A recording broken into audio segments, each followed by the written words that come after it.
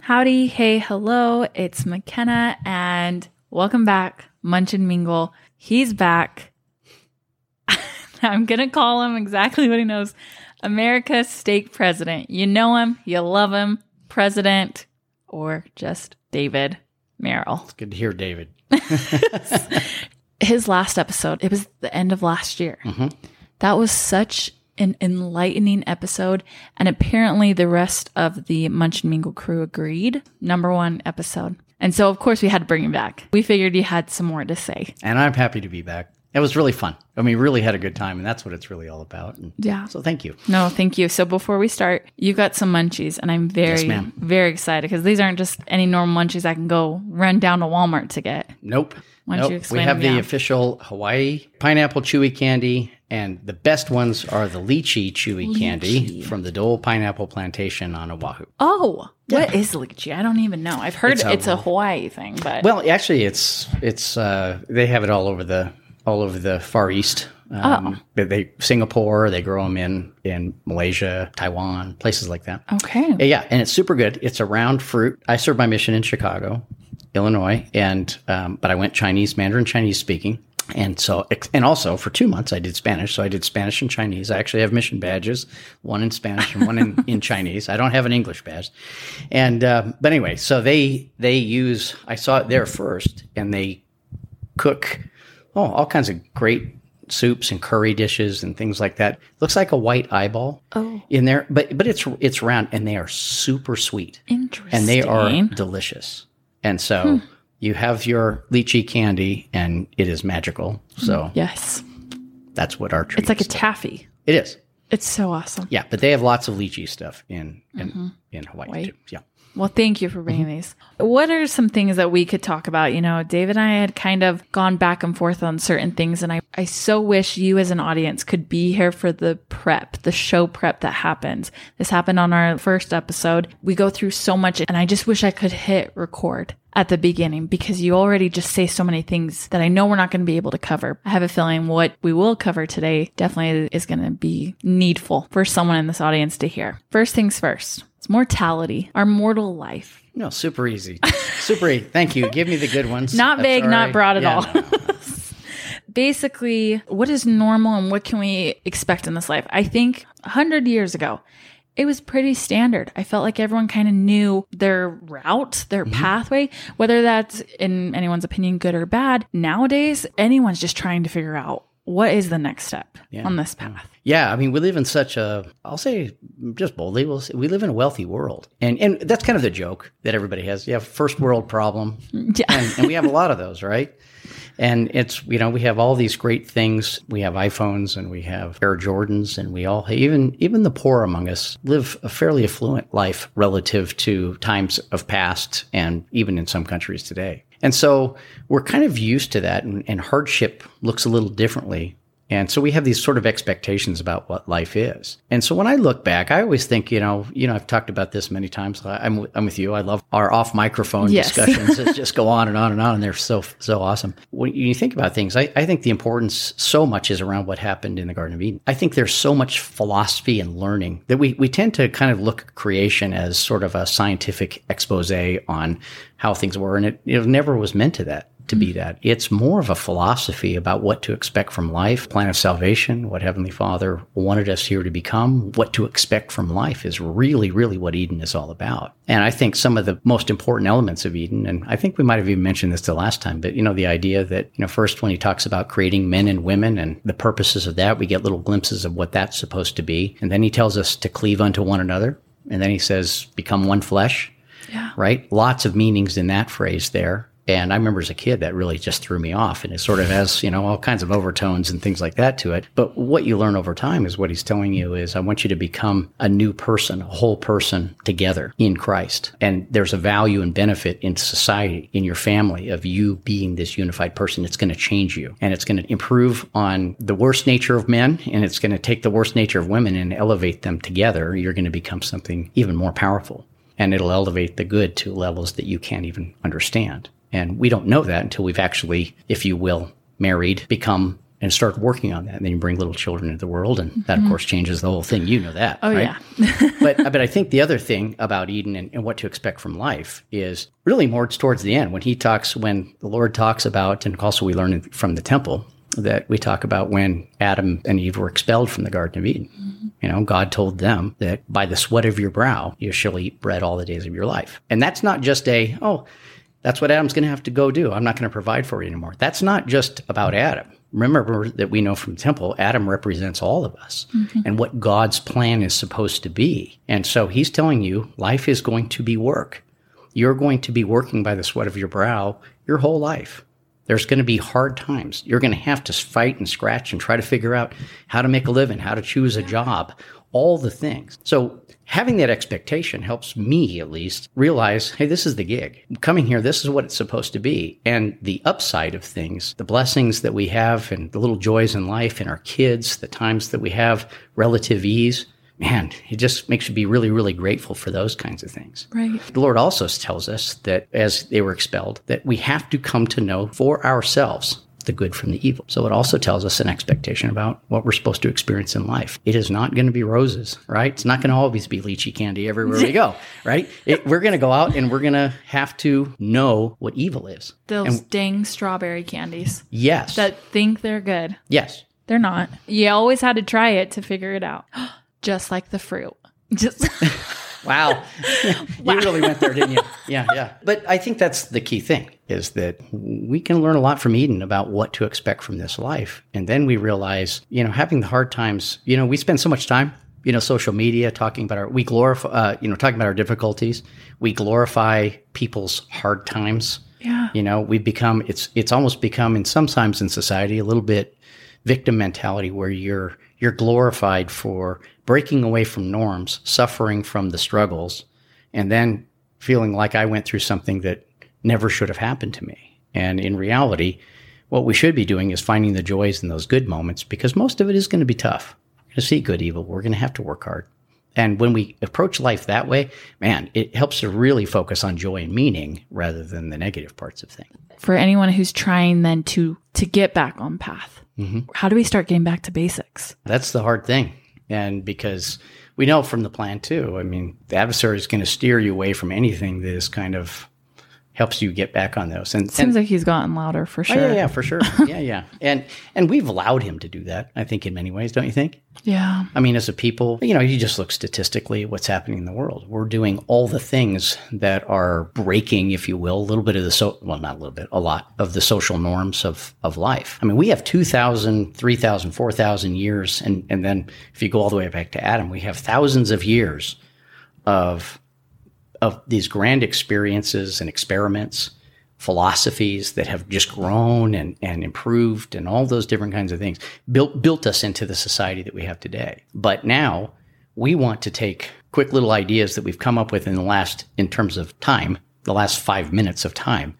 And we want to say, let's break all the good social structures, all the things that made us and help us advance. We want to throw all that away. Then we wonder why we're confused and why we're struggling, because none of these things have been tested. A lot of the things we're experimenting with now, all those things that we're struggling with, we're wondering why we're struggling. It's if we went back to some of the more principles that we've known for thousands of years, hence in the gospel of Jesus Christ, those principles there will help us stay on that path.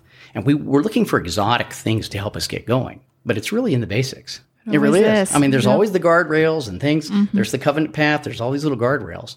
But the key, I think, to be honest, is it's sort of a very Jewish philosophy. But the Jewish philosophy really is more about your works than anything else. And this isn't to talk about grace and all those different things. What I'm talking about is do good things, and then you'll begin to see the light and the goodness. And so I think that's what Heavenly Father's telling us to do. And that's part of the reason for commandments and really for what the essence of love thy neighbor is all about, is you go out and you use that as a tool to help you keep on the path. When you learn to love your neighbor, to do good things, serve your family, serve your children, serve your husband, your wife, your friends, those that are struggling, serve in your calling, heaven forbid, do your ministering, all the things. Right?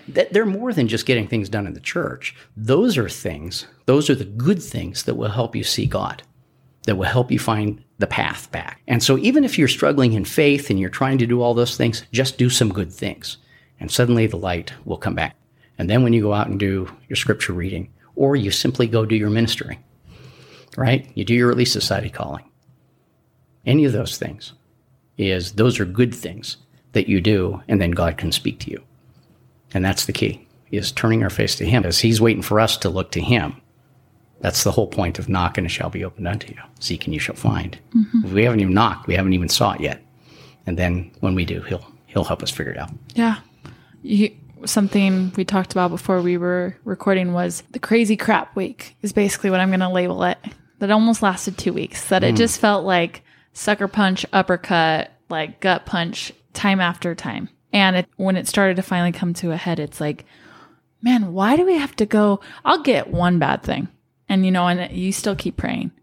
But man, just the constant, continual battering of your spirit. I guess the only thing I can say is, I actually learned more about God and me in those hard times. And it made me think exactly what you've taught is the Lone and Jerry world. And I'm sure Adam and Eve felt it was a pretty crap week or two.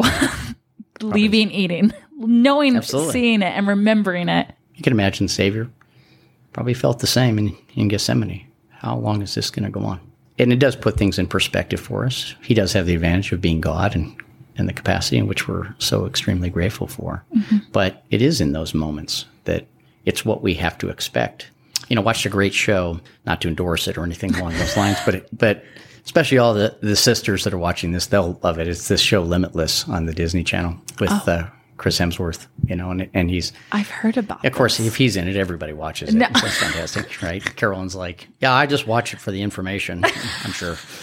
But, it's interesting that, he talks about what our capacity to endure things, and it's kind of interesting from that perspective of there are capabilities that we probably have unlocked in us that we haven't quite figured out yet. But there's a lot of difficult things you have to do to unlock that. And he explores things like, doing difficult things like extreme temperatures or fasting, and get longevity.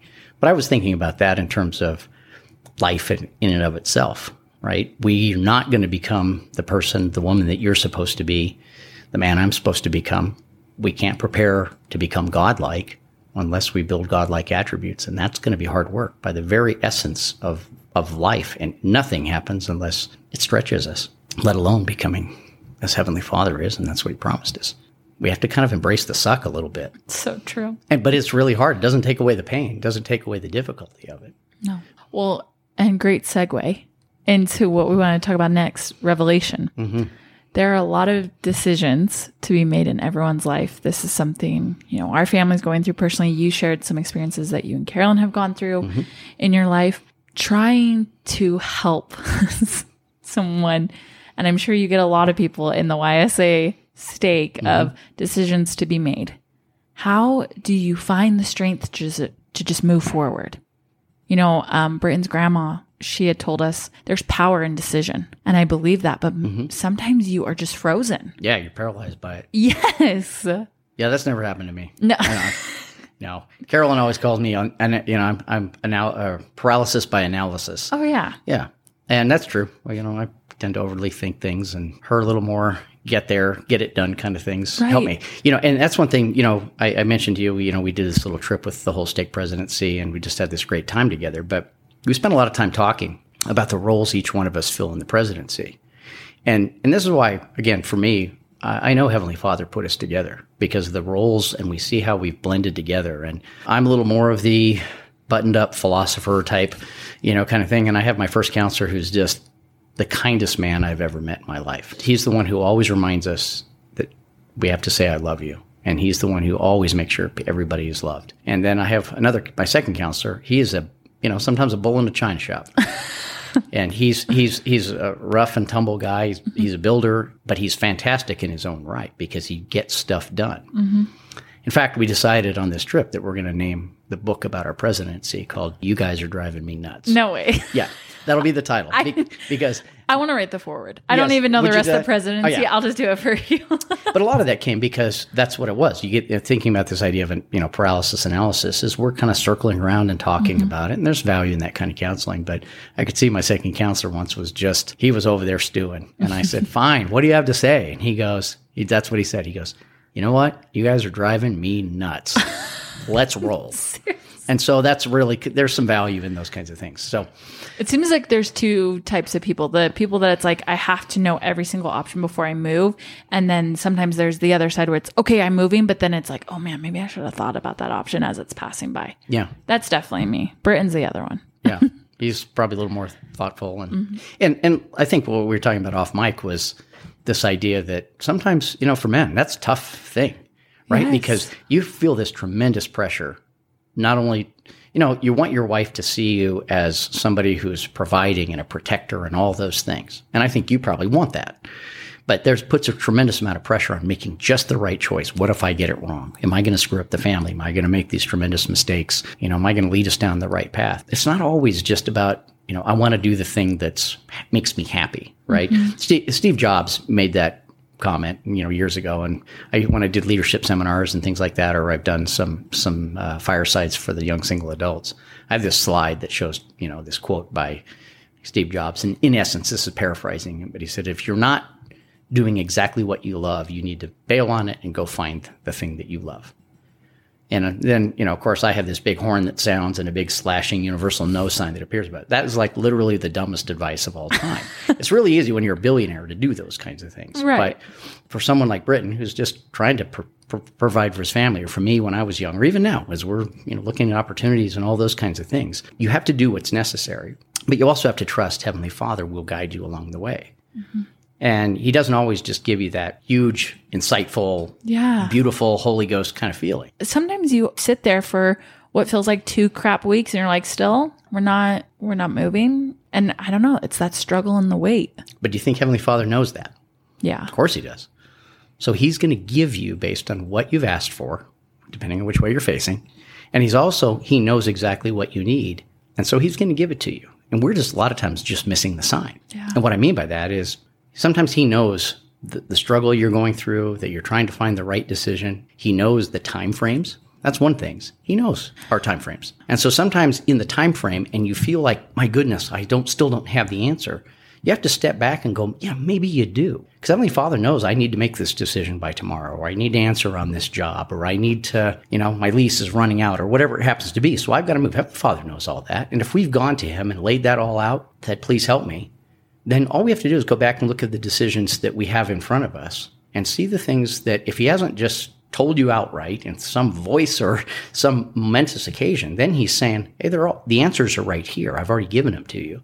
Now make the logical choice. So sometimes it's about changing our own paradigm of how the Holy Ghost speaks and trusting that Heavenly Father and the Savior know the struggle and they know that you're working with. Same thing, we do this in callings. Okay, great example. When we call a bishop, why I say stake, there is really power in the culture that a bishop brings. Mm-hmm. And so there's a tremendous pressure to make sure that the bishop comes and he sets the right culture so he can engage with the members in just the right way. It's different than in a family ward. It's different. And so there's a tremendous amount of pressure to get it right. But Heavenly Father also knows that the time frames, and he also knows who we have to work with. When I go out and I talk to our high counselor, our stake relief society, and I talk to the local stake presidents and say, would you please prayerfully give me some recommendations? And then we meet with these brethren and their wives. And make no mistake, the wife is as much important in that culture and building that ward as the husband. That's a whole other story. But we did a lot of research internal to our stake on this, and really, really important. So trying to find that right couple, I'll say. Mm-hmm. And